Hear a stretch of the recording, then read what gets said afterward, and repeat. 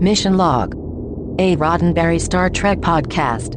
Episode 103, Justice.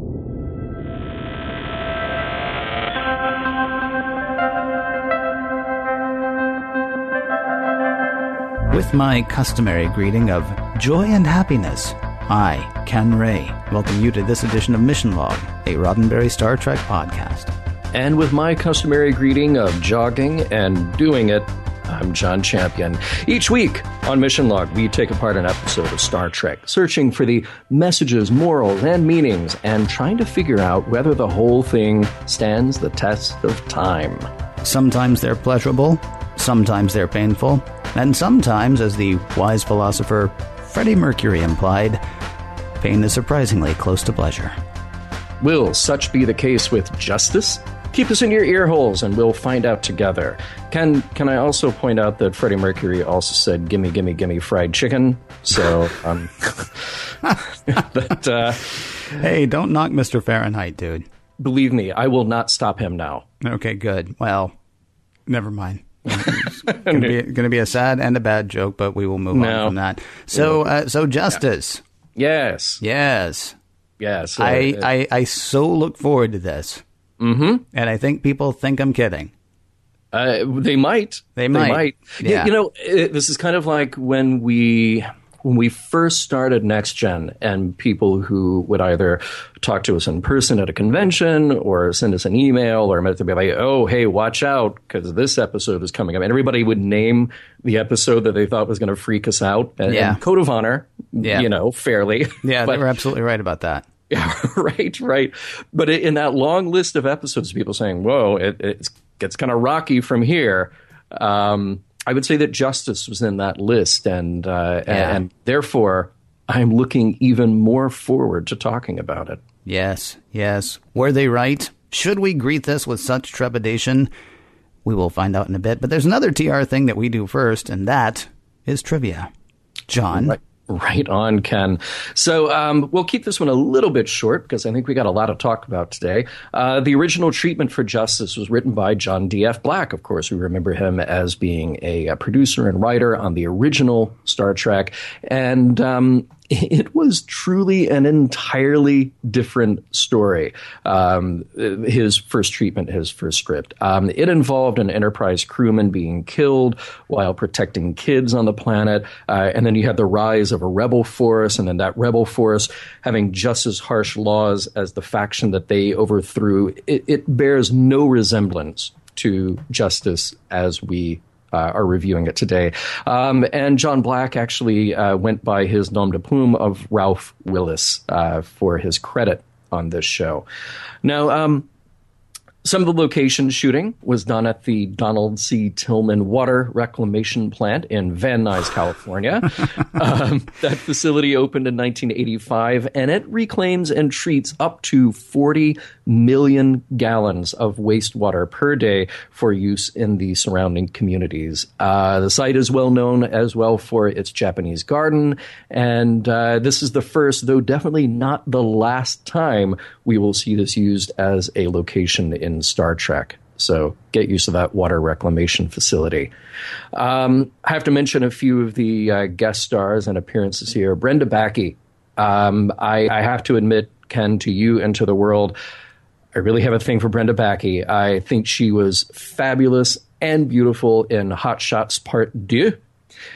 She also played Lana Turner in L.A. Confidential, and let us not forget the 1989 classic Death Spa. Here's what I will say about her. If back in the day, because I don't know what she looks like now, but she so could have played Bernadette Peters' younger sister. Oh, sure, or her daughter in something, and I would have paid money to see that twice. Absolutely. Yeah. Well, maybe it's also part of the wig in this episode. The what? Never mind then. Crushed, crestfallen, heartbroken. Please continue. Sorry. Now, there's not a whole lot of other breakout guest stars on this one. There was the youngest Edo girl who befriends Wesley. That is Judith Jones, and she continues to work as an actor in TV film as of our recording today. And it's funny, there was actually one kid on the set who may have had a crush on her. There's this blonde kid playing one of the Edo, wearing the little pink jogging suit, and he's way, way off in the background. You really probably will not be able to see him, but his name is Rod Roddenberry. Wait, what's his name? Rod Roddenberry. Wow. Do you think he and the guy who created the show ever met? Because that's quite the coincidence. It is. Kind of amazing, huh?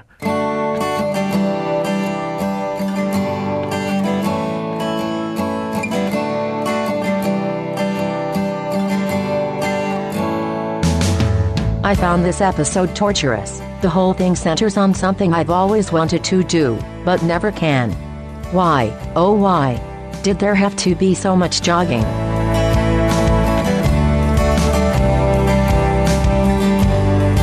Prologue. Arriving at the Rubicon solar system after dropping off new colonists nearby at the Stranab system, the Enterprise investigates what seems to be a lovely planet, lush greenery, blue skies, friendly locals, very friendly locals, everything you might want on shore leave except for white rabbits and wayward samurai. Data is getting a glitch on his computer, but who cares? It's shore leave time, y'all. Picard even says Wesley can come along for this one. Act 1. On the planet's surface, the first away team finds the locals to be awesome, fit, friendly, and one might say frisky. Deanna says it all checks out. They're just happy and happy-go-lucky. They don't quite know what to make of Wesley since he's a kid and it appears the adults prefer to do, adult things. No worries, Wesley can go off and play with the other kids. For everyone else, the Edo people seem to really have it going on. Their skimpy outfits, very clean rooms, oil massages, people making out everywhere, and jogging, just tons and tons of jogging. Seriously, they jog everywhere. On the Enterprise, things are a lot less sensual, but just as exciting. That computer glitch turned out to not be a glitch at all, and a ship, or something, appears to fade in right in front of the Enterprise. Now, how about that red alert?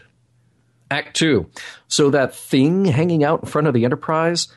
Don't really know. It's sort of there, but sort of not there at the same time. It kind of looks like a ship or a space station, but no one can make anything of it until a glowing orb flies out from the alien vessel and directly into the Enterprise. It's like a basketball, but transparent, glowing, and has sort of a threatening attitude when it asks Picard what they're doing here. It wants to make sure that the people on the planet below won't be harmed and that none of the Enterprise crew will remain there. It also wants to know the purpose of leaving a colony on the other planet they just left. Picard, kindly but directly, explains that some of Earth's people like the challenge of setting up colonies elsewhere. Plus, it helps to propagate the species. The orb is no longer interested in Picard, but seemingly very interested in Data. They have a moment of unspoken bonding, then Data is knocked out by the thing. Down below, Wesley is doing what all the Edo kids do. Jogging, gymnastics, explaining what a ball and a bat are. The other members of the landing party are getting to know more about the Edo as well. It gets a little weird when Riker can't reach the Enterprise, and they realize that Wesley is missing. This leads to a talk about crime and punishment and how there is no crime on their planet, mainly because the only punishment is death for any violation. Now, where was Wesley? Act 3. Oh, yeah, he's playing ball with his new Edo friends. No big deal. Running around playing catch, and then he just happens to stumble into a planted area behind a low fence, and he crushes some new flowers. And that's an executable offense. Seriously? Seriously. The Edo mediators show up, and they're awfully sorry about the whole thing, but the kid did just violate a law, and he'll need to be put to death. So they do, and the episode ends. Okay, not really. Riker, Worf, and Tasha show up, and they stop the mediators from lethally injecting Wesley. They still can't reach the Enterprise, though, and on the Enterprise, Data is still out cold. In an instant, the glowing orb disappears and communications are restored. Something is up, so Picard is beaming down. Act 4, time for a lesson in Ito versus Earth law. They still have the death penalty, and Picard explains that we do not. See, we're so much more advanced. The Ito are suitably put off by the smug inference that they are not as advanced, but Picard is going to respect their laws and customs as best he can. He's bound by the Prime Directive, which means he can't just come in guns blazing and steal Wesley back to safety. While he's at it, Picard asks the Ito if they know about the object that has been hanging out near the Enterprise. Riven, the Ito woman who has had kind of a thing for Riker, knows exactly what it is. That's God. Okay. Picard's got a plan then. He beams himself, Troy, and Riven up to the Enterprise for a closer look. When she sees the vessel, she knows it definitely is God.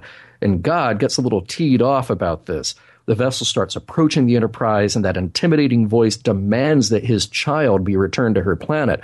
Picard absolutely complies by putting his comm badge on her to be beamed down at once.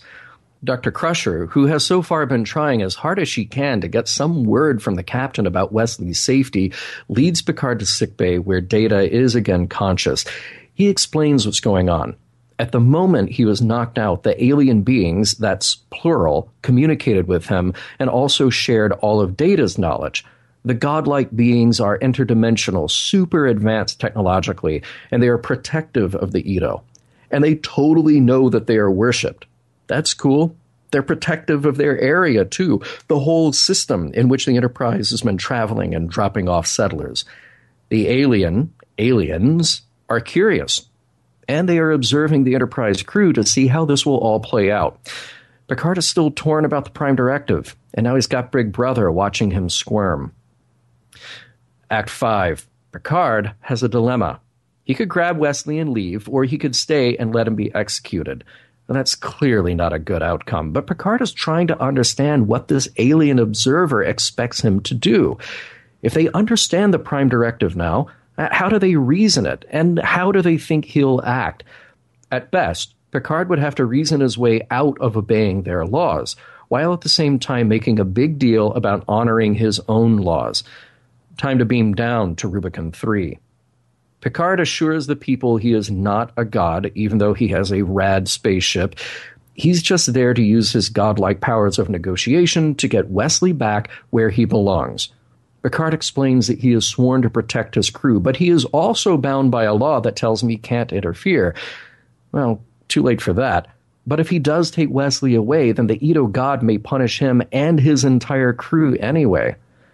The landing party prepares to beam up, Wesley included, but nothing happens. Seems that the Ito god is blocking the transmission since we're all leaving on a sour note. Let's try this again. Picard looks to the sky, hoping the Ito god will hear him. He firmly states that true justice cannot exist where laws are absolute. That seems to do the trick. The crew beam back aboard the Enterprise, and they contact the Ito god ship one last time.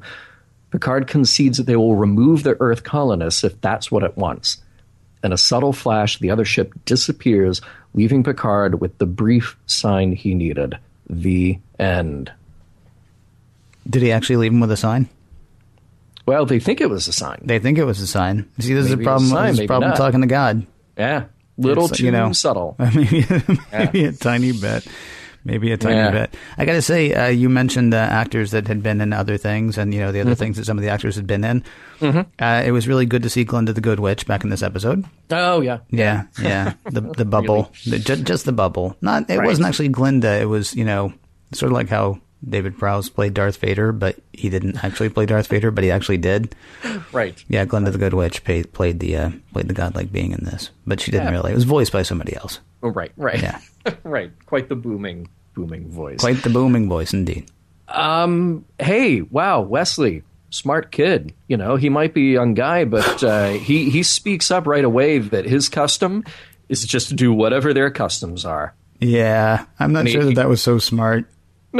I don't know. It depends on what you're looking for, I suppose. And I know he sees all the very, intimate, gentle hugs going around. He's like, yeah, I do that. Please. Yeah. Please, and yet do I do that? And yet he lets himself go off and like play ball. Right. Like if you were really smart, forgive me, I'm just going to be that guy because I've been a 15-year-old guy. If you were really smart, what he would have said is, no, I'm just young. I mean, I just look right. young. I just look young. I'm not young. No, I'm from a different part of their planet. So take me to the best part of yours. I'm going to beat up on Wesley for a second here, just a tiny bit. Okay.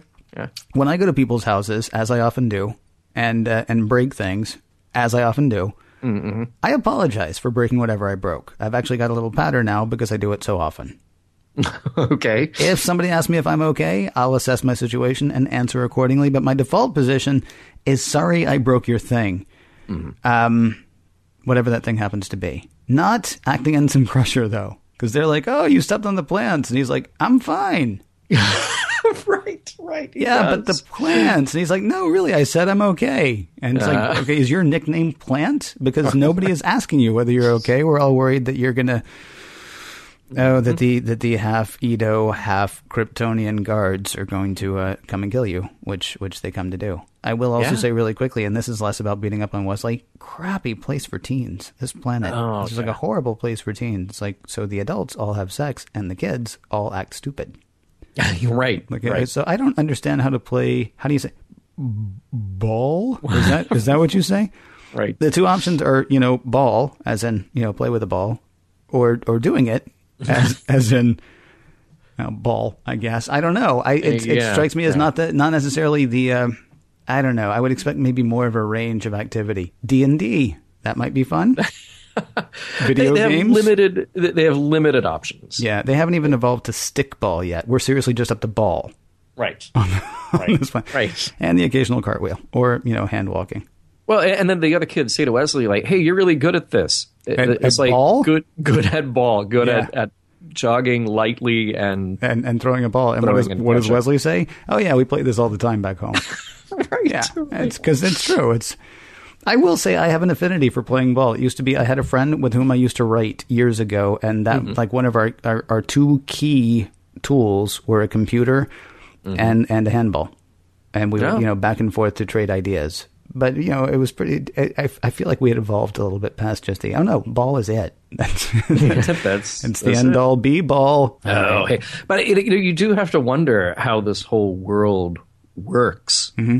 I mean, I know that you and I, via Mission Log, and because it's come up before and we will continue to come up, is like this idea of how do we get toward the perfect society, and do you actually achieve that, and what does that perfection mean? And the Edo seem to have it, at least as far as they're concerned, and you can parallel this to the Apple. Like, they've got everything they need, and they're all fit, and they're all happy, and things are looking good if you're an Edo. But who's doing all the manual labor? We don't know. Well, we don't know how much God is doing for them. True. And you have to assume kind of like the Apple, that this God is sort of doing everything. Yeah. Except for the part where we might want to come back to this. I don't know. We don't know whether God set up their whole rule of, okay, so there's a moving target, and that moving target is the protection zone. And if anybody breaks the law in the protection zone, and you never know where it is, then that person gets killed. If they happen to do what they're doing wrong at a time that happens to be covered by the law. Otherwise, it's just, whatever you can get away with. Or, of course, nobody tries to get away with anything, though, because it's not like, pay $50. It's, no, you're dead. You're dead if that happens. Right. But we don't know if that came from God or if that came from the Edo. We don't know really where that... There's a lot that we don't know about the God thing here. But I would say manual labor, the sense that I got that there wasn't any, because then, there's not nearly enough time to play ball. Right. Or whatever other activities they might want to pursue. Which then kind of, and this might lead into a very different discussion, is sort of, well, what is the point of that God doing all of that, just to have things worship it? It raises a lot of good questions. It does. I mean, it actually, honestly, what it reminded me of, and this will blow people's minds, BEM. It was very much BEM, right? because they were there to study that, and they thought Kirk, Spock, and whoever. I don't think McCoy was with them, but Bem was certainly there with them. They thought they were all there to study the race that was down on the planet, and it turns out Bem was studying the race down on the planet. And in the meantime, there was this godlike thing that was, sort of overseeing the whole deal, but we never really got what their point was either. It was just, hey, these are my kids, so take off, take a hike. Right, get out of here. I'm protecting them, or doing something. We'll call it protecting for now, because that's really what we're given to understand. Can we also point out that because I feel like it's worth discussing, if at least just for a moment. Everyone is really gorgeous. All the Edo, the men and women, they're absolutely these perfect specimens, beautiful bodies, all stunning to look at, and they're really, really white. And really, really blonde.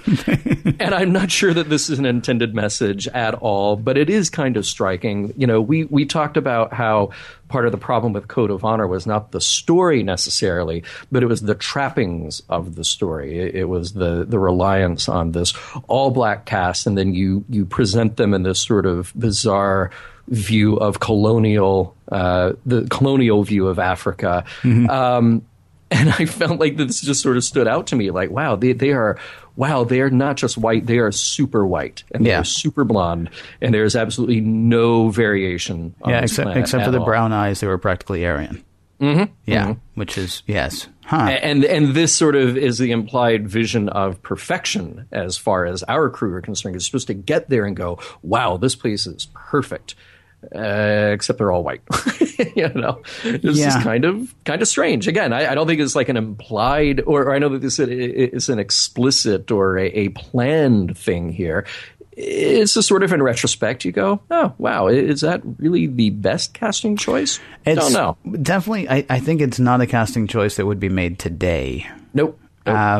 I mean, you can try to go in and say, well, they're growing a race, and so they start with the same stock and blah, blah, blah. Yeah, you're right. I mean, it's something you would have to call it on if it were being made today. And honestly, probably something you should call it on in 87 as well. Although I can't remember. Well, yes, of course I do. I was going to say I can't remember when we started seeing interracial relations on television, but there was a show called Star Trek in the 60s that did have a kiss between a white man and a black woman, and certainly there had been plenty of other times since then. Heck, Sammy Davis Jr. kissed Carol O'Connor on All in the Family, and that's way going. Although I don't think it was a serious kiss. Well, and he kissed Nancy Sinatra, actually predating Star Trek, but that was a sort of a friendly, like I think there was no context of romance or anything there. But that's really interesting. I must confess, I totally missed that, and I'll offer justification later for why I missed it. But I'm ashamed that I missed it. You're right. There should have been, No, it's just interesting that it wouldn't. As we're saying, it wouldn't necessarily be cast that way today. No, I don't think. I don't think there's any way it would be cast that way today, unless it were going to be a plot point. Otherwise, yes, there would be. You would see a multicultural or at least multi-ethnic Edo. Although, again, science fiction wise, is there any reason to assume that would be there? Well, I don't know. Honestly, I think this is something that we will come back to in other Star Trek episodes. Yes. Because, as a listener pointed out to us in a piece of email, we do have these so often in Star Trek where you have a monoculture where you've got, the Klingons are warriors because they are all warriors and all Klingons are warriors all the time. Right. And the Ferengi are the scheming, profit-driven bankers and traders of the future because that is all they are and that is all they do. Right. So we have very little variation when we step out into other cultures, and that then puts all the work on our cast, our crew, to present those varying points of view. Yeah. It's really, it's interesting because I know this was sort of a throwaway idea that you were presenting here, but it almost feels like it should be in the next segment because you're right. All of those races tend to stand in for one of the things that we don't like about ourselves as humanity, or one of the things that the people writing the story for Star Trek are saying, this is something that we as a people living on 20th century Earth, as this was written, this is something that we as a people need to work on, right? And they either start with an idea of perfection or they start with an idea of flaw. And so you're right, presenting the idea of perfection as as blonde and white and super fit. I mean, it raises questions. If you watch Star Trek a little too closely, which I know a couple of guys who do. Hey, let's talk about this perfect vision here, this perfect society. In this vision of the future, in our vision, capital punishment is gone, as says Picard. Mm-hmm. So yay, good on us for getting rid of that. But he also says that we have learned to detect the seeds of criminal behavior. You're jumping way ahead, dude. Yeah, we really need to talk about what we're going to talk about someday. Yeah, let's stop right there, please, because we got to come back to this. All right, we will. All right. You want to talk about the line that you hate? Yes. Go ahead. Would you like to do a dramatic reading? No, that's you. Okay. Yeah. So, or what are you making this up, John? I'm with Starfleet. We don't lie. Thank you. And I wasn't there, though there are those who say that his nose grew 1 inch longer that day. It's yeah, there's no lying. It's a little too earnest, but that's kind of a thing. I do have another question about moving the show along. Mm-hmm. Should they really have let Data just do an open information exchange with an alien race that they know nothing about? Oh, they didn't have any choice. Sure, they did. Well, what? Dismantle him? No, they absolutely had a choice. When the thing was talking to Picard, and then it turns around and like looks at Data.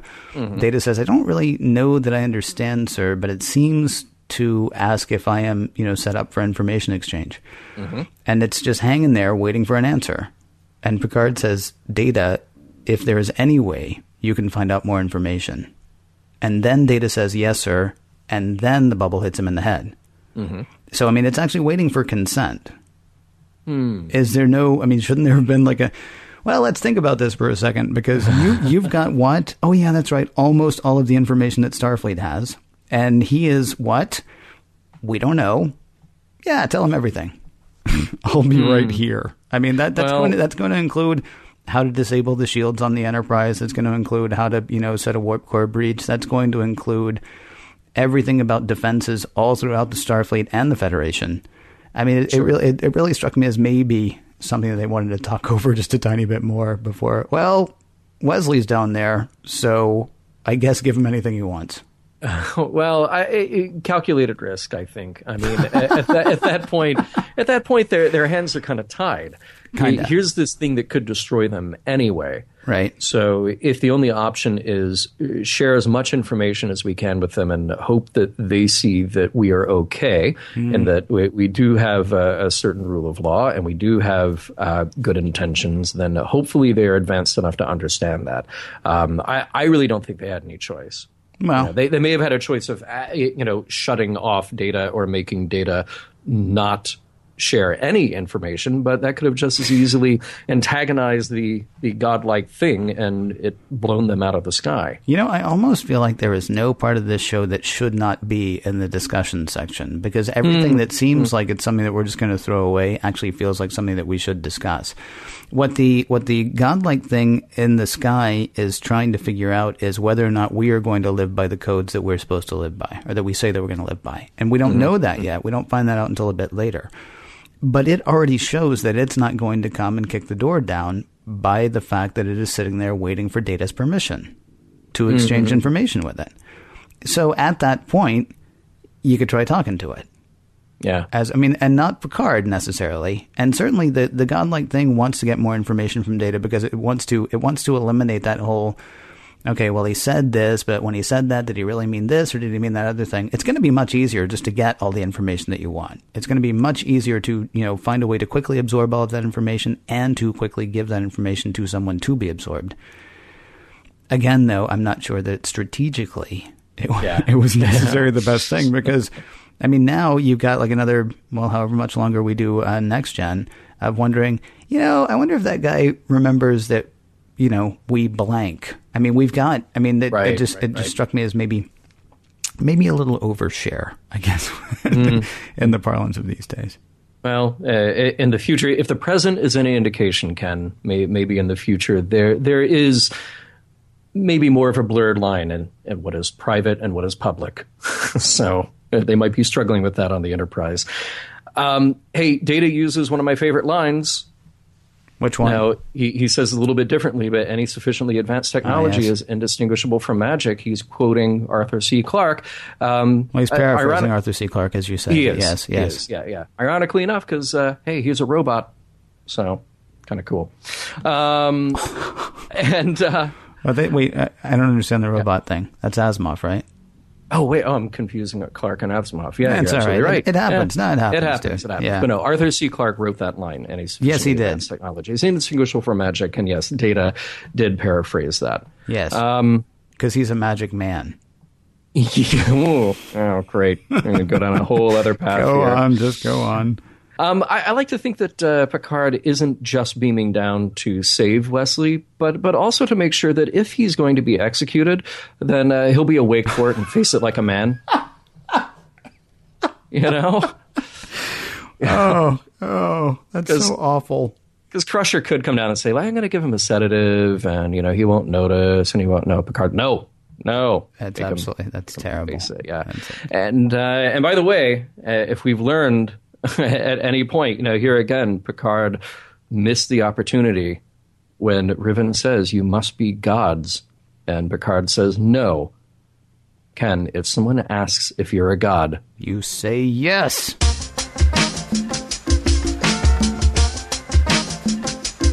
Someone should seriously do a new soundtrack for this episode. All alto sax and keyboards all the time. You know what I'm talking about. Don't even pretend you don't. So I have a suggestion for this next part of the show. Okay. Let's talk about sex, baby.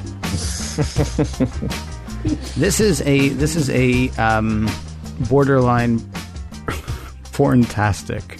I mean, it's like, forgive me, and I'm just going to go ahead and admit stuff, whatever, because I'm a 40-something-year-old guy at this point, and yeah, I was a younger person in the 80s.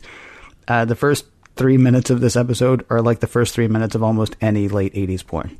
Yeah. Is that fair to say? Yeah, no, it totally is. It really is. Scantily clad people running around. Somebody shows up in full uniform. Mm-hmm. Yeah, there will be no clothes relatively soon.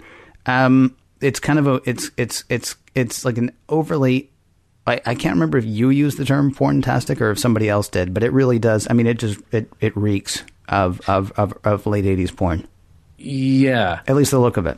At the same time, though, Bill Tice, I mean, shining through. I actually stopped to make sure that he was the costume designer because shades of Andrea in everything that Ito were wearing. Mm-hmm. Well, so that is the look of the show, and the setup is it throws you off, I think, because this is not Star Trek that we have seen before. Yeah, well, we've seen plenty of scantily clad women in Star Trek before. Well, we have, but the context here is very different. This is one of the first times that we're talking frankly about sexuality here and acknowledging the sexuality of the characters in the show, other than just Kirk sort of being this, swaggering macho guy. Right. This is something that we know that Gene Roddenberry wanted to address among all other earthly experiences in Star Trek. If Gene Roddenberry is doing a show that tries to explore all aspects of humanity, then sexuality is one of those aspects of being a human being. And it's stuff that maybe you could only hint at in the original series. Mm-hmm. And you could only, come right up to that line and not really cross it. And we got a little more of a hint of that in the motion picture with Ilia. This was a character who was intended, had she been on Phase 2, to be from a culture where, again, we talk about the monoculture and that kind of defining the alien races here. But their sexuality is a defining thing about her race, her species. The Deltans. The Deltans, yes. Yeah. But here in this show, in this episode, we have a culture in which their sexuality is discussed right at the beginning. Mm-hmm. And so it throws you. It does. And I don't blame our audience for being thrown by that either, And it's not just the sexuality of the Ito that's on display here that makes it a little weird. We see a bit more of the progressive attitude in the Enterprise crew as well. From the moment they beam down, Riker is checking them out. And so is Troi. And she's a little maybe not nervous, but a little weirded out by it. But she's already made a friendship, you know? Yeah. And it's all presented as being all right. Yes. And we even get those lines like when in Rome, and Riker is just all smiling, happy Riker. And he even asks Worf, but what about just plain old basic sex? You know, so as if this is just a perfectly normal option for him, and especially a perfectly normal option on this planet. And I kept thinking, wow, this is like Logan's Run, just all over again. Yeah. Except without people dying at 30, I hope. Well, you hope, although, again, we don't know about this God thing up there. Mm-hmm. I will say that there was one thing that I thought of in defense of this episode's focus on sensuality, and I hate to even say in defense of it. Mm-hmm. But I know that it's part of probably what throws people off about this episode, as you say. Mm-hmm. The show was broadcast in 1987, right? Yep. Okay, so we're 6 years at this point into the AIDS epidemic, when sex has actually become a fairly scary thing, and not like so scary that nobody's doing it anymore, but it's scary enough that you're not going to have things like Studio 54 going on at this point. You're not going to have things like the bathhouses in San Francisco, as you would have had leading into the AIDS epidemic. Sex has gotten a little bit scary, so it must have actually been kind of fun to leave that by the wayside when writing about the future. And there is a history of, let's say, lascivious characters and societies throughout science fiction. Like some of Heinlein's stuff reads as both incredibly sexist and incredibly dated. Yeah, because of the inclusion of things like free love and the way some of his characters, interact. Right. But it still might have been refreshing to see, some people who don't have to worry or who no longer have to worry about doing it.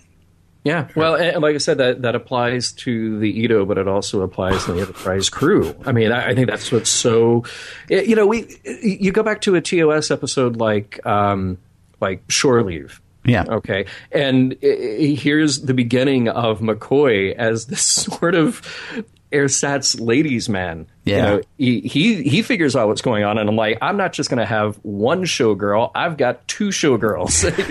I can make this whatever I want. So guess what I want. Yeah. Yeah. You get a hint of that, but now it's even more so normalized for this crew. Right, which is a really neat idea. I mean, don't misunderstand. I'm not making fun of the Heinlein thing. I don't like some of the wording that Heinlein uses sometimes, but I actually am about to get in a lot of trouble. Don't know that I necessarily see a problem with the kind of society that he envisions. I'll put it that way. There are lots of, and we talked at the very first episode of this show that we ever recorded, not the first one that we played, but the very first episode of this show that we ever recorded was Amok Time. We talked about the fact, or at least I put forth the fact, that one of the biggest problems in the episode was the fact that we don't talk about sex.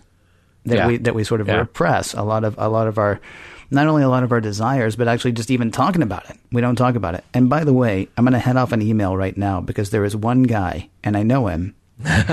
There is one guy right now who is writing an email upset that I said doing it. Mm-hmm. And I need him to know that was actually supposed to be the start of a joke where I was going to do like 5 different names for having sex. Right. Okay. Okay. So I want him to just like stop with the clacking of the keys right now because I'll talk about having sex. I'll talk about making love. I was saying doing it because it was going to be followed by all kinds of euphemisms. But, okay. Yeah.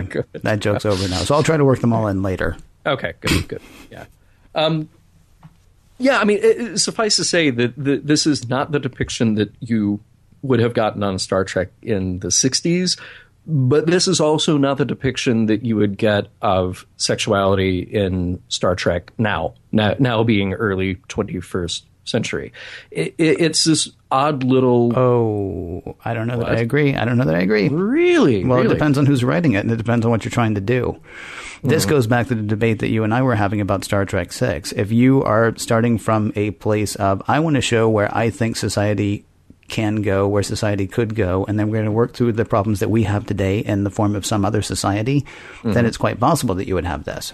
It depends on the starting point for the writer. Now, if you're assuming that we're going to make the Federation of the 24th or 25th century just sort of an analog of our society, which is not what the first season of Star Trek, The Next Generation, was doing. Sure. If you're going to make it an analog to our society, then you're right. It would be a very different telling of sexuality. But if you're going to have somebody who's going to say, all right, so what does the Bible say? The Star Trek Bible, that is. What does the Bible say? The Bible says society is awesome at this point. Then really they're going to bring their ideas of sexuality and how you will present it to the table. I think it depends on which Star Trek you're writing, honestly, or from which angle you're writing the Star Trek that you're writing, whether this would be how sex would be presented or not. Okay. I'll concede that. Interesting idea.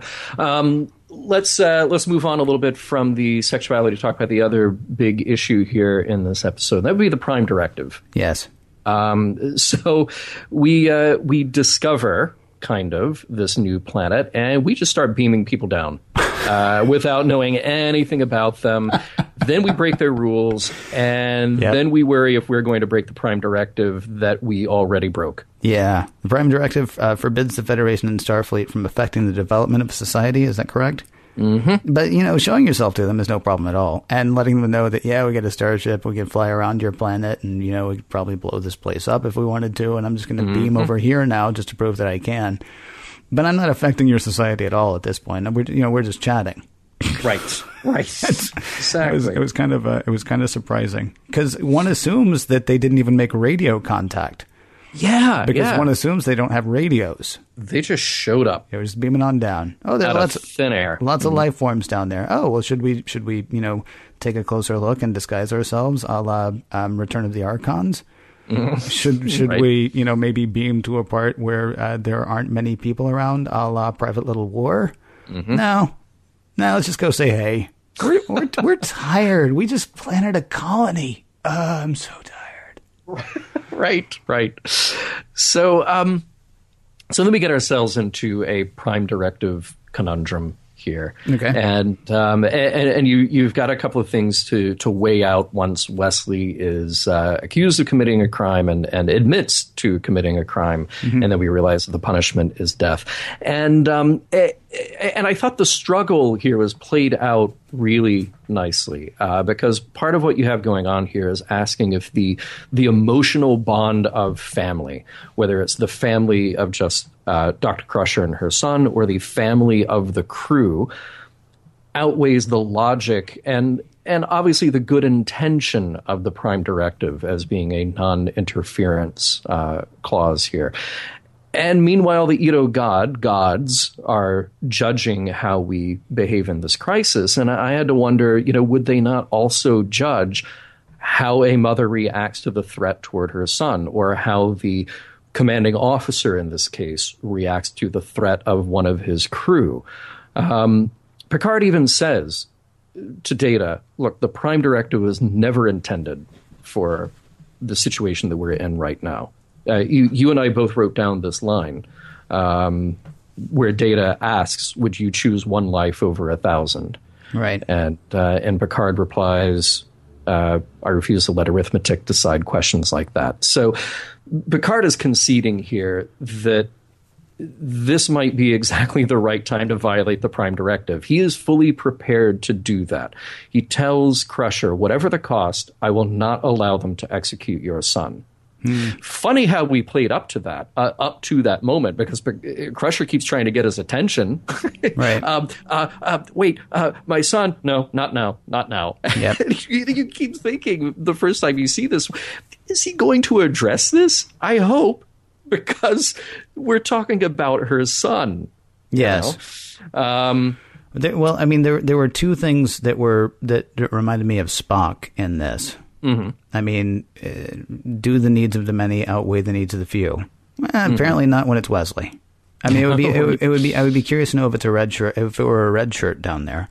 Yeah. And I'm not saying this specifically about Wesley. Maybe it's if it's a child, or what if it's just a child that Picard knows and not somebody else? I mean, it would certainly be a morale killer if after this episode they're walking around below decks going, wow, so did you hear about the captain? Yeah, they caught one of us and he just let him kill him because he wanted peace. Okay, well, that's kind of bad. At the same time, there's a fantastic, and I'm way jumping the timeline, but it was absolutely a fantastic moment in Star Trek Into Darkness when they're trying to decide whether or not they are going to stop the volcano and save, spoiler alert, whether or not they're going to stop the volcano and save Kirk. And Kirk says, on the bridge of the Enterprise, standing there with McCoy, if Spock were here, what would he do?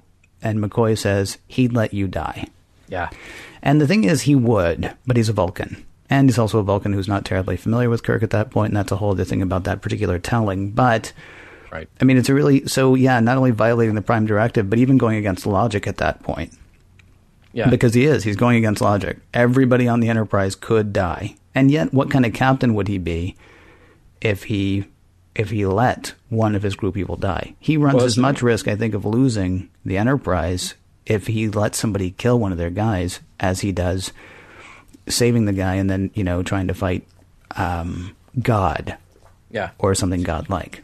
Well, Picard says, my law compels me to protect my crew. That is first and foremost. But the other law says that he cannot interfere with another culture. So right. he's bound by the two things that should, in that case, have equal weight, unless we're just saying that the Prime Directive is prime because it's more important. But yeah, like you said, well, it is called the Prime Directive. It is. But talk about a morale killer. If you just go around letting people die because it couldn't get out of that one. Maybe we should, one less counselor, one more lawyer. So we can actually argue this. And right. look for the clause, look for the loophole, see what you can find. Right. There was something that this episode made me think about rule of law and extradition in particular. Do you remember years ago the kid who was traveling in Singapore? He was a U.S. citizen, and he got arrested for chewing gum. Yes. And he was caned. Yes. A very harsh punishment, something that we absolutely could not comprehend doing here. And but then, we have a very different attitude when someone from another country commits a crime on our soil. And it made me kind of question how the future of compromise works. Here in Star Trek, we have this vision of a united Earth where there is a respect and a cooperation amongst different cultures. And I ask myself, if we reach a point globally where we can agree on what crimes are okay, as long as they're committed in other countries, would it be okay at some point in the future if a woman from a Western country drove a car in a conservative country in the Middle East where women are not allowed to do that? Would it be okay at some point for an American kid to chew gum in Singapore because we decide globally that some laws only make sense contextually? And that's the interesting argument here in this episode, is saying that the laws are no good if you don't understand their context, if you just let the absolute rule of law be absolute and nothing else. It made me think of the Steve Martin joke about proposing the death penalty for parking violations.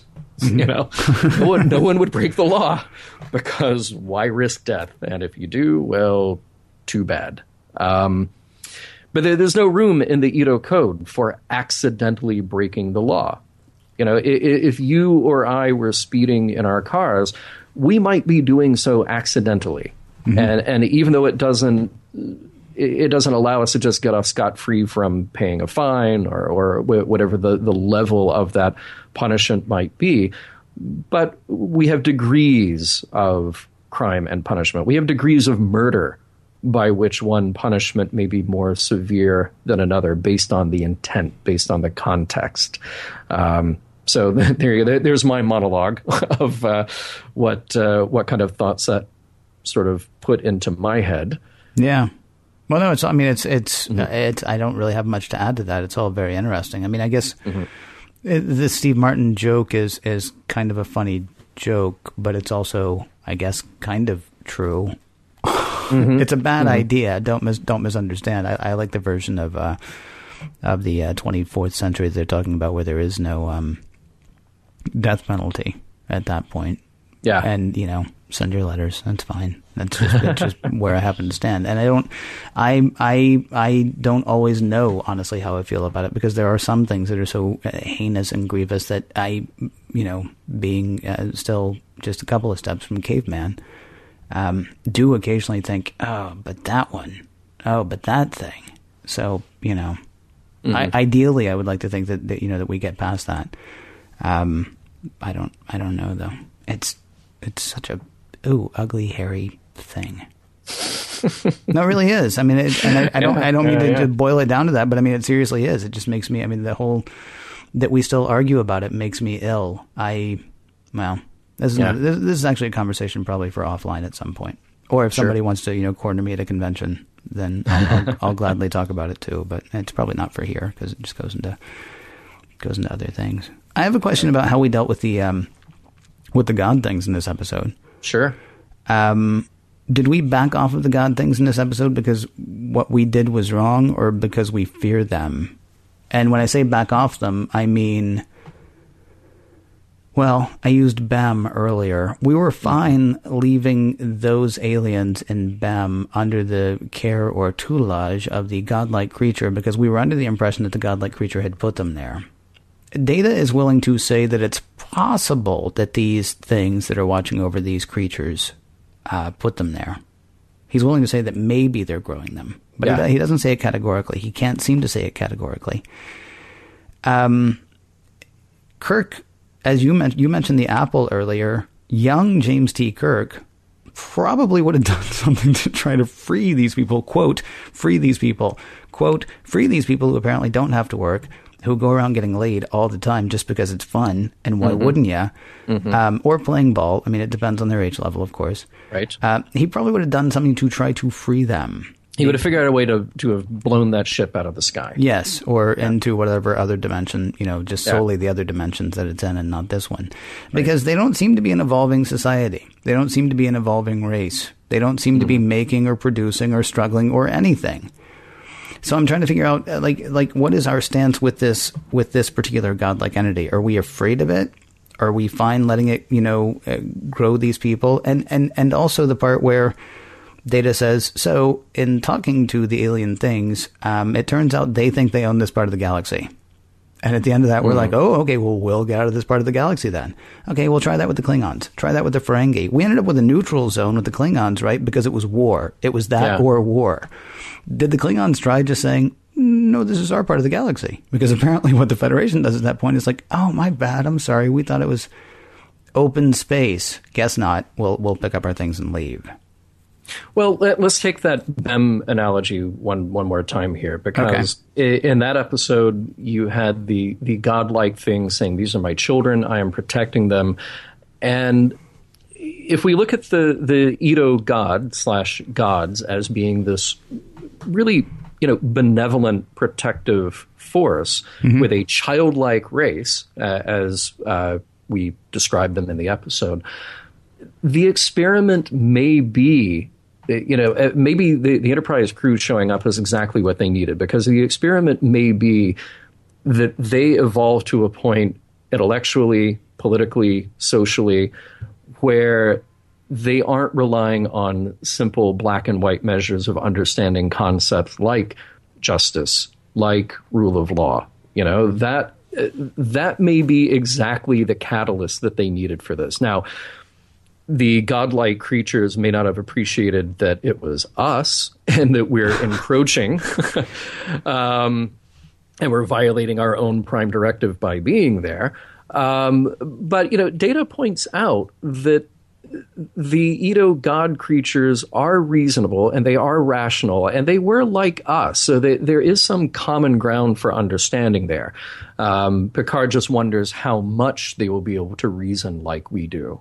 So, if we look at this just as the experiment that the Edo god is presenting to these people and being protective at the same time, like that godlike creature in Bem saying, these are mine, everything's fine, back off. And unlike James Kirk, who would have blown it out of the sky, Picard's like, cool, we will back off because we have that mutual respect and understanding. But today is a new day for the Edo, because the Edo at least can start to understand the subtlety in the difference of breaking a big law and breaking a small law. And hopefully the death penalty not being the sole answer to everything that crops up. That's an interesting point. I guess the only thing I would argue is Kirk wouldn't do that because in Bem, Kirk didn't do that. It almost seems to be a difference of, well, I mean, you could certainly just say it's a difference of the writers and their opinions. But if you want to try to make the whole thing work with those two seemingly opposed Kirk beings, maybe it's a difference of how the people got there. I mean, we decided that the feeders of Vol at one point, built Vol so they wouldn't have to worry. And ended up where they were. Whereas in Bem, we got the impression that the godlike creature, was actually growing the race of lizard people into something better. I actually had to go back and look at stills from that because I couldn't remember what kind of people they were. But they were lizard people, in case you're wondering. So, right. So there's that. There was another question that I had about why we colonize. Yeah. Well, I thought that was so interesting. Picard describing to the Edo god how and why we colonize other worlds. Well, let's say what he said. Life on our world is driven to protect itself by seeding itself as widely as possible. Okay, so that's our stated reason for colonizing. Yeah. A biological imperative to protect the species and propagate it throughout the galaxy. I got to say, at some point, really can't be your reason anymore. I mean, when you got so many planets that you're on, when you got so many planets that you can have a failed colony, and it's not even the biggest news in the world, right? The only way we know about it is because Tasha Yar's there.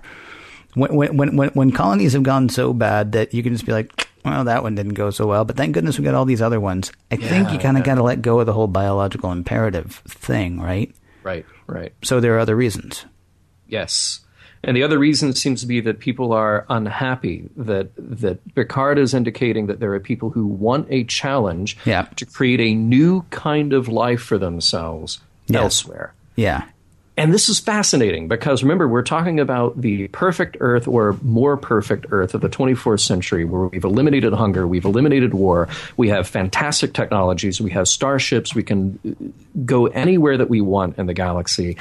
And yet there are people who would rather fight and struggle and, grow crops on another planet. Yes. Wow. So like the Earth of the 24th century is practically this side of paradise. Yeah. Omicron Ceti 3, is that right? Yeah. So the Earth of the 24th century is practically Omicron Ceti 3 without the spores. And there are people making the case that Jim Kirk made of thinking, I just don't struggle enough. Mm-hmm. Things aren't tough enough for me. Mm-hmm. I'm going to go someplace where I have no food replicators and have to grow invasive plants.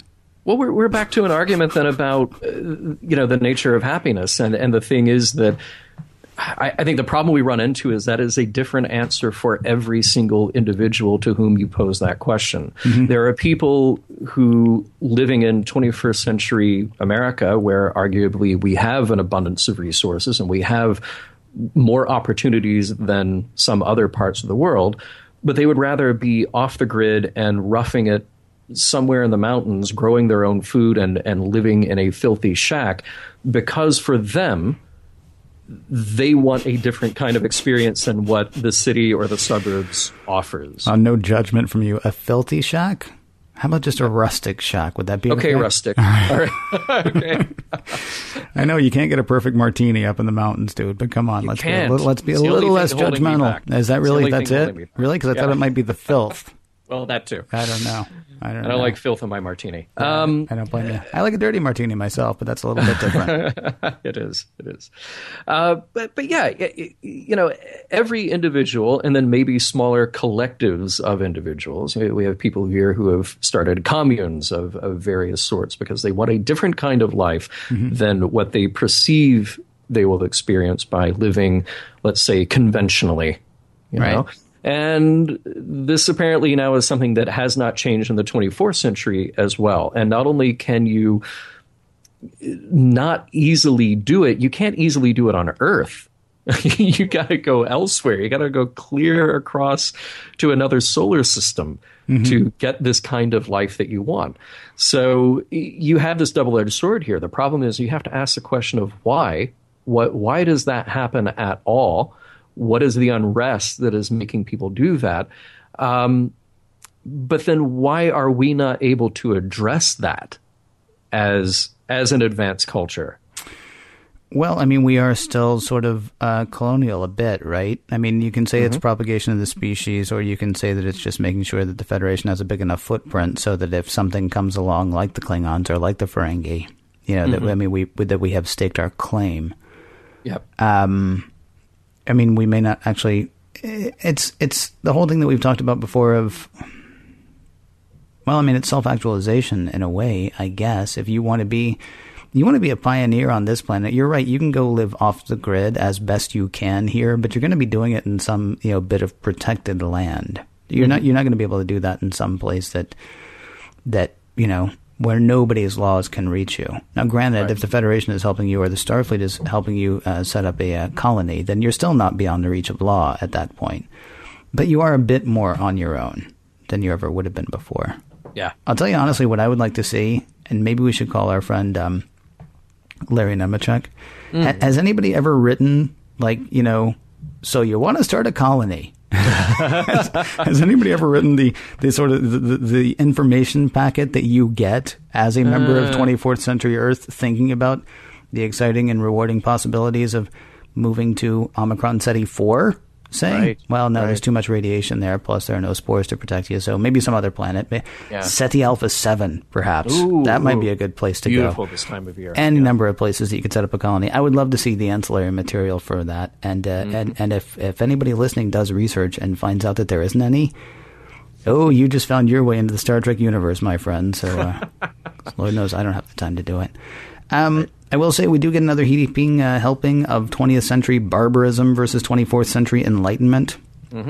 Last week it was we used to kill animals for food, but we don't do that today in the 24th century. This week we used to kill people as punishment or as a crime deterrent, but we don't think that that's right or necessary anymore. And certainly, I mean, there are lots of people who are amazed that we still have the death penalty today. And I think people do assume that one day, well, some people, maybe 50% of the population assumes that one day we're going to get past killing people as punishment. And then, there's another part of the population that doesn't necessarily think that. What this actually, though, really got me thinking about, and this is where I stopped you earlier. Picard says, okay, so we used to kill people, but now we don't.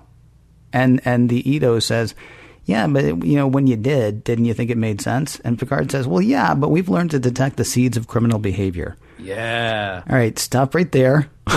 Okay. Follow-up question. So what do you do when you detect those seeds? I mean, we know that they're not killing those people because they no longer have the death penalty. I mean, are they locking them up? Are they scrambling their brains? Say, kind of. Have you met my friend Dr. Tristan Adams? I was going to say, do they have like a Tantalus device Mark 8, or do they just have like some of the meanest of the mean Vulcans come in and scramble people's brains? I mean, what's happening here? Something about that really worried me. I thought it was kind of an indication of something very dark. But maybe that's just my imagination. No, right? What I have here in my notes, actually, I love the near utopian future that Next Gen presents, but that throwaway line has the potential for something truly menacing.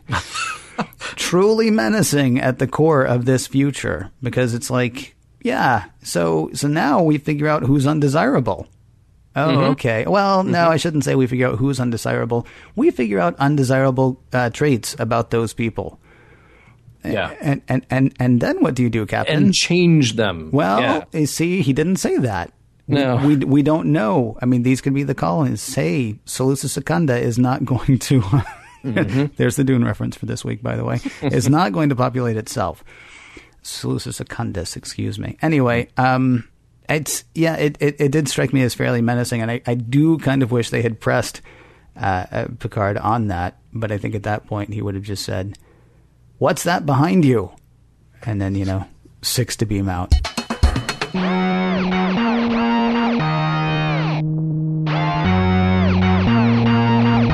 Besides Commander Riker's permanent grin, and Acting Ensign Crusher's newfound respect for gardens, what can we take away from the episode, Justice?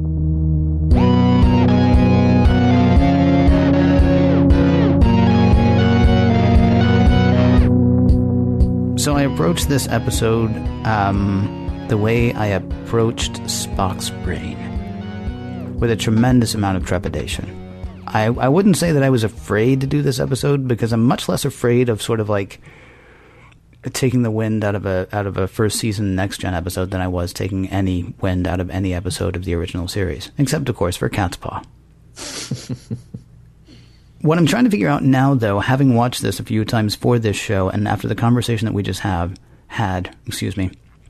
why do we hate Justice, the episode Justice? And I want to stop before you even get to answer and say, you and I don't hate Justice. No. But this episode lives in everybody's minds as Drek. People remember this as a bad episode. They don't even remember Code of Honor, but they remember Justice as a bad episode. Right. And I'm trying to figure out why, because this is actually, I said when we were doing the part that's normally just for throwaway comments, it doesn't feel like there's a throwaway comment to be made about this, except for the fact that the kids play ball and that's all they do. That's like the worst part of this episode. Everything else about this episode is just incredibly rich and incredibly full, and it will be mentioned as one of the episodes that people can't stand. Yeah. And I'm trying to figure out why. From a production point of view, I think there might be people who immediately get turned off by the look of it. It's a very dated looking episode, and it was probably dated looking at the time. And it's a little silly that you have people in these cut out pink jogging outfits jogging everywhere, and there's a lot of blonde hair and a lot of skin. And as I mentioned before, Star Trek is a show that, and let's remove just the production kind of maybe shortcomings for a moment. But Star Trek is a show that up until now has gotten very close to the line of addressing things that have to do with sexuality, and then it doesn't because it really can't. There are a lot of things that are inferred, but you can't really go beyond that. I have green memories. Well, remember, the only thing that we ever saw of Kirk that indicated that he had actually done anything was him putting his boots on. Yes. After an encounter with Deela. And also him telling that woman who was hitting on him, we could make some green memories, which is a euphemism for we could, have sex. And Kirk says, I have green mememories. I mean, they never say anything about sex. Right. Because they can't, as you pointed out, because it's 66 through 68, 66 through 69. Yeah. So for the first time now, 20 years later, we get something that's really in your face. And it looks and feels... Use a different term, please. Use a different term. But we get something that looks and feels very different from classic Star Trek. Yeah, that's true. And we're also, I think, trying to find the footing of this cast and crew that makes Star Trek. There's some unfortunate stuff in here. Wesley having that line about I'm from Starfleet, we don't lie. Yeah. That's just, it's a nonsense, terrible line that is filled with bad logic. And I wish that line didn't exist. But that's one line out of a show that then handles so much else. This episode is so rich and so dense with topics for discussion that are so purely Star Trek that I'm really, other than the look, the style, and the maybe uncomfortable look at sexuality, those are the only things that I can really kind of put my finger on to say this is maybe why this episode is reviled the way it is. I don't think there's an uncomfortable look at sexuality here, though. I think people are uncomfortable with sexuality, especially here in the States. Well, that's what I meant. I didn't mean that the episode is uncomfortable. The episode is very forthright. It's very forthcoming about looking at human sexuality through the eyes of this experience with the Edo culture. Yeah. Our crew is totally fine with it. Yes. So, I mean, but that feels like an important distinction. It's not an uncomfortable look. An uncomfortable look is like, on a very special episode of Family or something like that. As opposed to this is just like, first officer's log. I mean, that's pretty much, they are not uncomfortable at all about it. Honestly, the one who seemed most uncomfortable about it was Deanna. And maybe just because she had not been down to the planet before. I mean, who knows how uncomfortable they were, Riker and Yar were when they first beamed down. Geordi, not uncomfortable at all. I was going to say, Geordi comes back all smiles. Geordi is so happy about having been on that first, that pre-away team down to the planet. So there seemed to be very little discomfort among the people telling the story. But you're right. You know, people who are watching it may have been uncomfortable either because of the fact that Star Trek has never done it before, or just, you know, that's who we tend to be in the States. That's who a lot of us tend to be in the States anyway. Yeah. Yeah. I mean, do you think that's it? Do you think that's the, if not the only, at least the primary reason that this show gets so much derision? Well, I mean, I used the term porntastic earlier, and it certainly is. I mean, it does, as you pointed out, have a very dated, and I wish we could be better, honestly, you and I wish we could be better about sort of pulling the story out from the production side, because I think there are episodes that one or both of us have said in the past doesn't hold up because the production kind of gets in the way. And I would like to not do that quite as much. Right. The story, the parts with Wesley are really bad. That's the other thing. I mean, what's going to stick out in your mind is the jogging porn stars and the over earnest delivery of certain lines by Wil Wheaton. Right. And maybe that's why it survives. But yeah, if you go back and watch it, I mean, maybe that's why the derision of the episode survives or is so prevalent. But if you go back and watch this episode, like for the Star Trek parts, they're all over it. So you and I already have addressed, why other people probably don't like this episode, and then we ask each other if the episode holds up. Well, you and I are both saying that we both really like this episode for a number of reasons. Anything else you want to add to that about the episode holding up? It gives you so much to play with. It gives you so much to explore. It is again, wow. Have we actually talked about the Prime Directive in these first 6 or 7 episodes now more than they did in the first 2 seasons of Star Trek, the original series? I mean, this is a real examination of who we are. And even if they don't come up with the same answer every time, they are examining who we are and who we want to be and how we're doing along that road. I mean, we would like to think today that we are. I can't imagine that there's a country out there that's fine going, nah, we don't even want to be the best. We're just, we're okay just being okay. Okay, maybe there are countries out there that are that way. We have this idea in the States, and I'm not saying it's not true necessarily or whatever, and don't, get angry. We have this idea that we're the best country on earth. And whether we are or not, to examine that is an important thing. I mean, you have to be willing to look at yourself and decide whether those things, the things that you believe about yourself, you have to be willing to look at it and decide whether those things are actually true. Or you should anyway. Otherwise, you're just going to end up believing something that's not necessarily the case. That's one of the things that's so fascinating about Star Trek to this point. They are constantly checking themselves. Yeah. Before they are wrecking themselves. There's no way you couldn't, right? No, I mean they're constantly checking their work. They're constantly checking their steps. They're constantly checking their motivations, which is fascinating. Not to the point of paralysis, though. I mean, they're still out there. They're still doing it. They're still exploring. They're still, somebody gets in trouble, they're going to try to help them. But always with an eye on, okay, well, what does this mean? What does this action mean? If I take this action, what is the equal and opposite reaction that might be the result?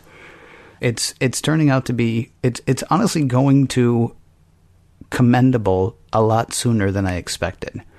Yeah. Next Gen is already showing up with some amazing storylines that could go up against maybe not the absolute best that the original series has to offer, but I would put some of the stories that we've already hit among at least some of the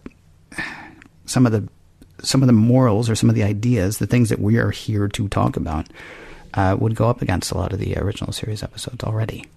I like what you said about this show and this episode in particular, kind of nailing that about examining humanity and examining life. The unexamined life is not worth living. Well, this is a series and this is an episode full of examination of what we're doing and why we are doing it. So I really applaud the people who made this particular episode for going out of their way to depict a couple of things in the course of a 48-minute TV show intended for a wide audience. They depicted a sexually progressive, or at least a more sexually progressive culture than we would usually get on TV, something that sparks a conversation. And these ideas that challenge the whole concept of interference and rule of or respect for law. These are big, heavy topics, and we got to do it in an entertaining fashion. we talked about the things that are dated. Yeah, there are production aspects that are dated. You know what people could do, actually? What's that? Like you suggested with Code of Honor, close your eyes. Yeah.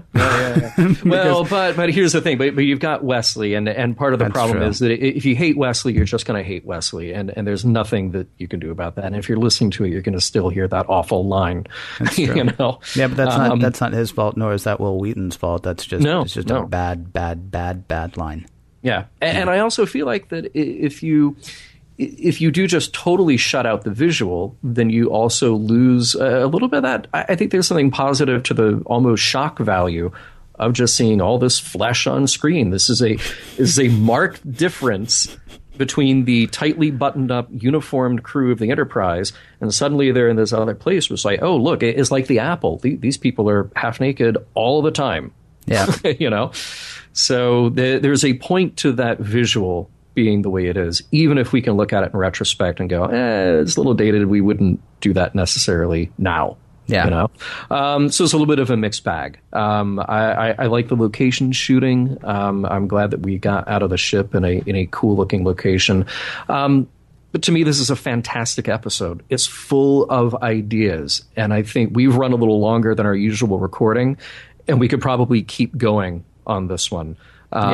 And if the audience has a little trouble getting past the skimpy costumes and blonde hair and miles of flesh and Wesley, that's too bad. For me as a science fiction fan, I kept thinking about other stories that touched on this, not just Star Trek. We talked about the Apple, and we talked about BEM. I mentioned Logan's Run because it's another thing about a dystopia that has this element of looking at human sexuality and looking at rule of law. And I thought about the Time Machine, the Ito being very much like the Eloi in that. So yeah, if you're a fan of Star Trek and if you're a fan of science fiction, I really feel like this needs a second look, but it needs a thoughtful look if you can get past just the visuals. Yeah. I mean, asking the question of does this episode hold up, I would say story-wise, yeah. Absolutely. Yeah, resoundingly. Production-wise, yeah. I mean, as you say, the looks might be a little different this time. I mean, you would certainly have a more multi-ethnic Edo population, and you also, wouldn't have, somebody look like they just come off the set of the video for Let's Get Physical. Right. But that's that and the unfortunate Crusher line, or Wesley Crusher line, excuse me, are about the only ways that you can fault it. I think. I mean, I think it absolutely holds up. How about messages? Because I feel like there's. I don't think there were any, sadly. No, it's just fun to watch people bounce around on screen. Yeah, I don't even know how to lay them out exactly because there have been so many that we've hit. I mean, there is the constant thing that you and I have come back to both in the original series. I'm sorry, not both in the original series, in the animated series, and a few times already in Next Gen. Of being who you say you're going to be. And, I love the fact that the Edo, you just said, I mean, they gave Picard a way out, They're like, okay, so you're powerful. Yes. Okay, so here's what you're going to do. You're going to come in by force. You're going to take the guy. I'm going to write it down as nothing we could do, and we're going to move on. And Picard's like, yeah, but you see, I told some people that I was going to be this way. So I'm going to go ahead and be this way. And now, it is interesting that at the very end, he did, I mean, he was like, okay, well, that's what I got to do, unfortunately. And now I will have to live with the consequences of that. Luckily, he was able to talk his way out of it for both his ship and his crew. But I mean, the fact that it might doesn't make right as far as Picard is concerned. There's a place for might. You might actually have to go. You might have to flex your muscles sometimes, but that's not step one. Yeah. And it's also worth noting, although I guess Tasha and Worf did pull the phasers on the guys once they were trying to kill Wesley. Right. But they didn't immediately call up and say, oh, they got a death penalty here, so send down some shuttles and some more security dudes. I guess they couldn't call either, so maybe they would have had they been able to. Maybe I'm going a little far there.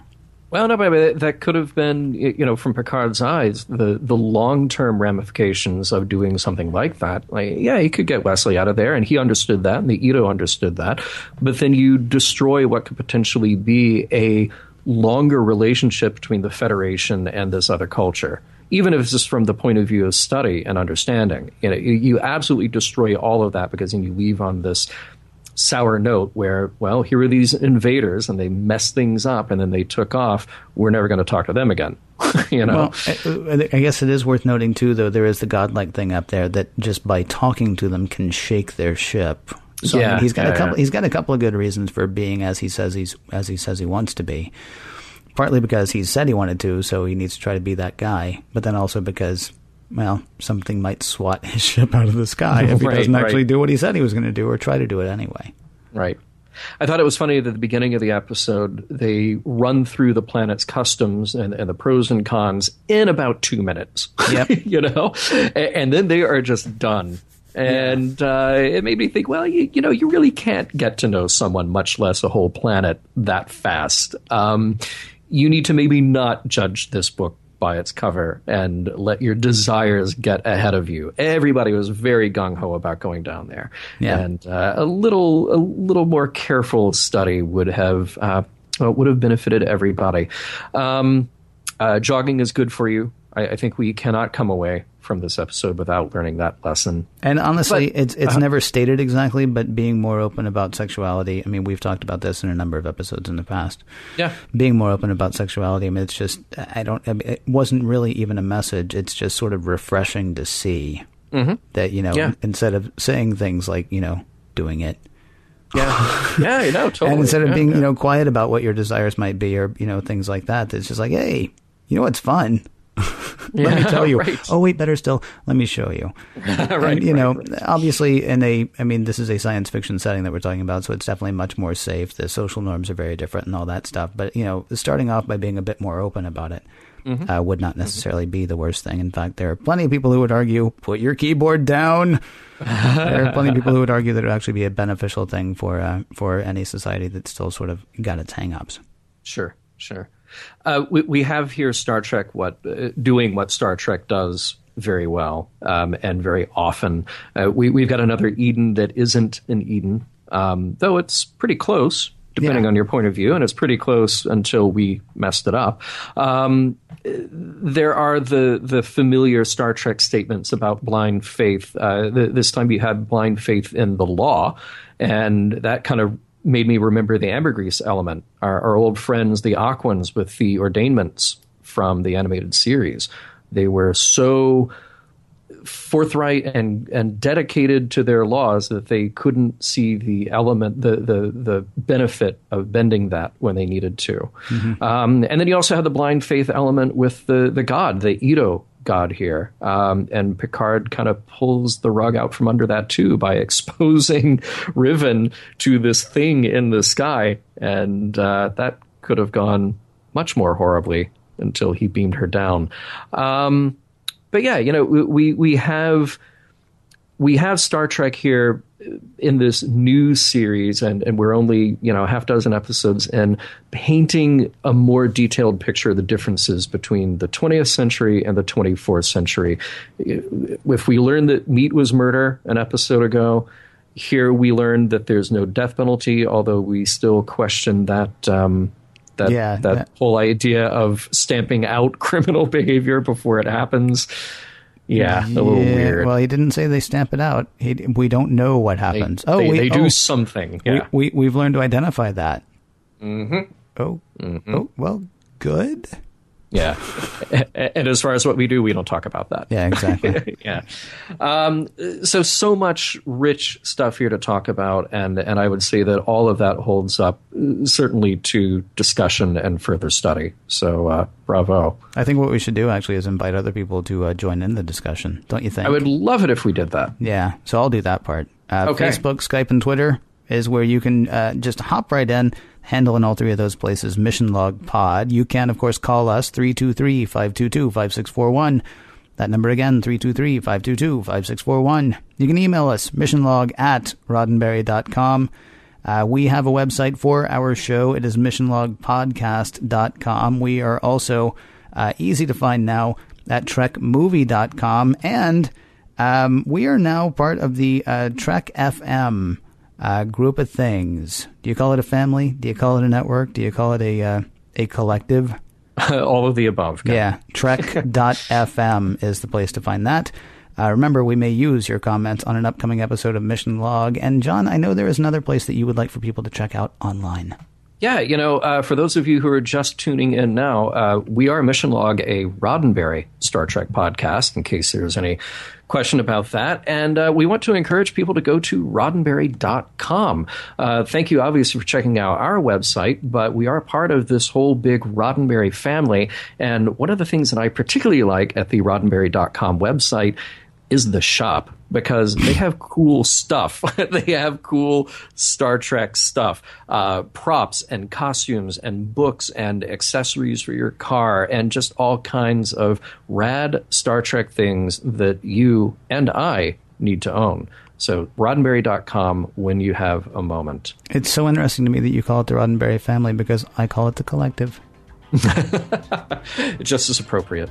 Yep. Yeah. So that is our, well, we didn't really fight. We didn't really contest each other on this one. That is our examination of this episode of Star Trek. But next week, oh yeah, the battle.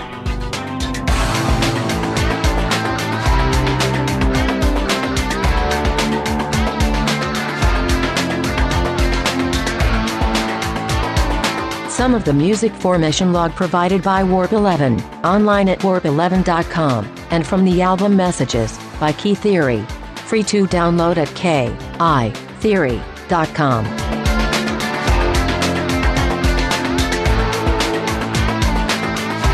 My favorite line in this episode of Mission Log: Miles of Flesh and Wesley. I'm pretty sure they were a goth band. And transmission.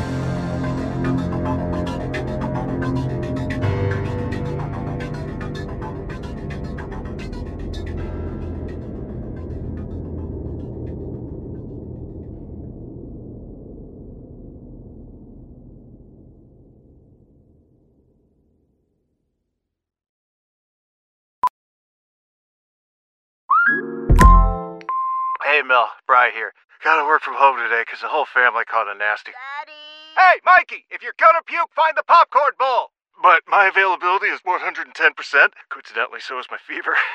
Kidding. Mel, I'm so cold but hot. But I'm gonna get you that budget just as soon as... Mikey! Popcorn bowl! Press 1 to use Instacart and get your family's sick day essentials delivered in as fast as 30 minutes. Press 2 to keep working. Do not press 2. Just use Instacart, Brian.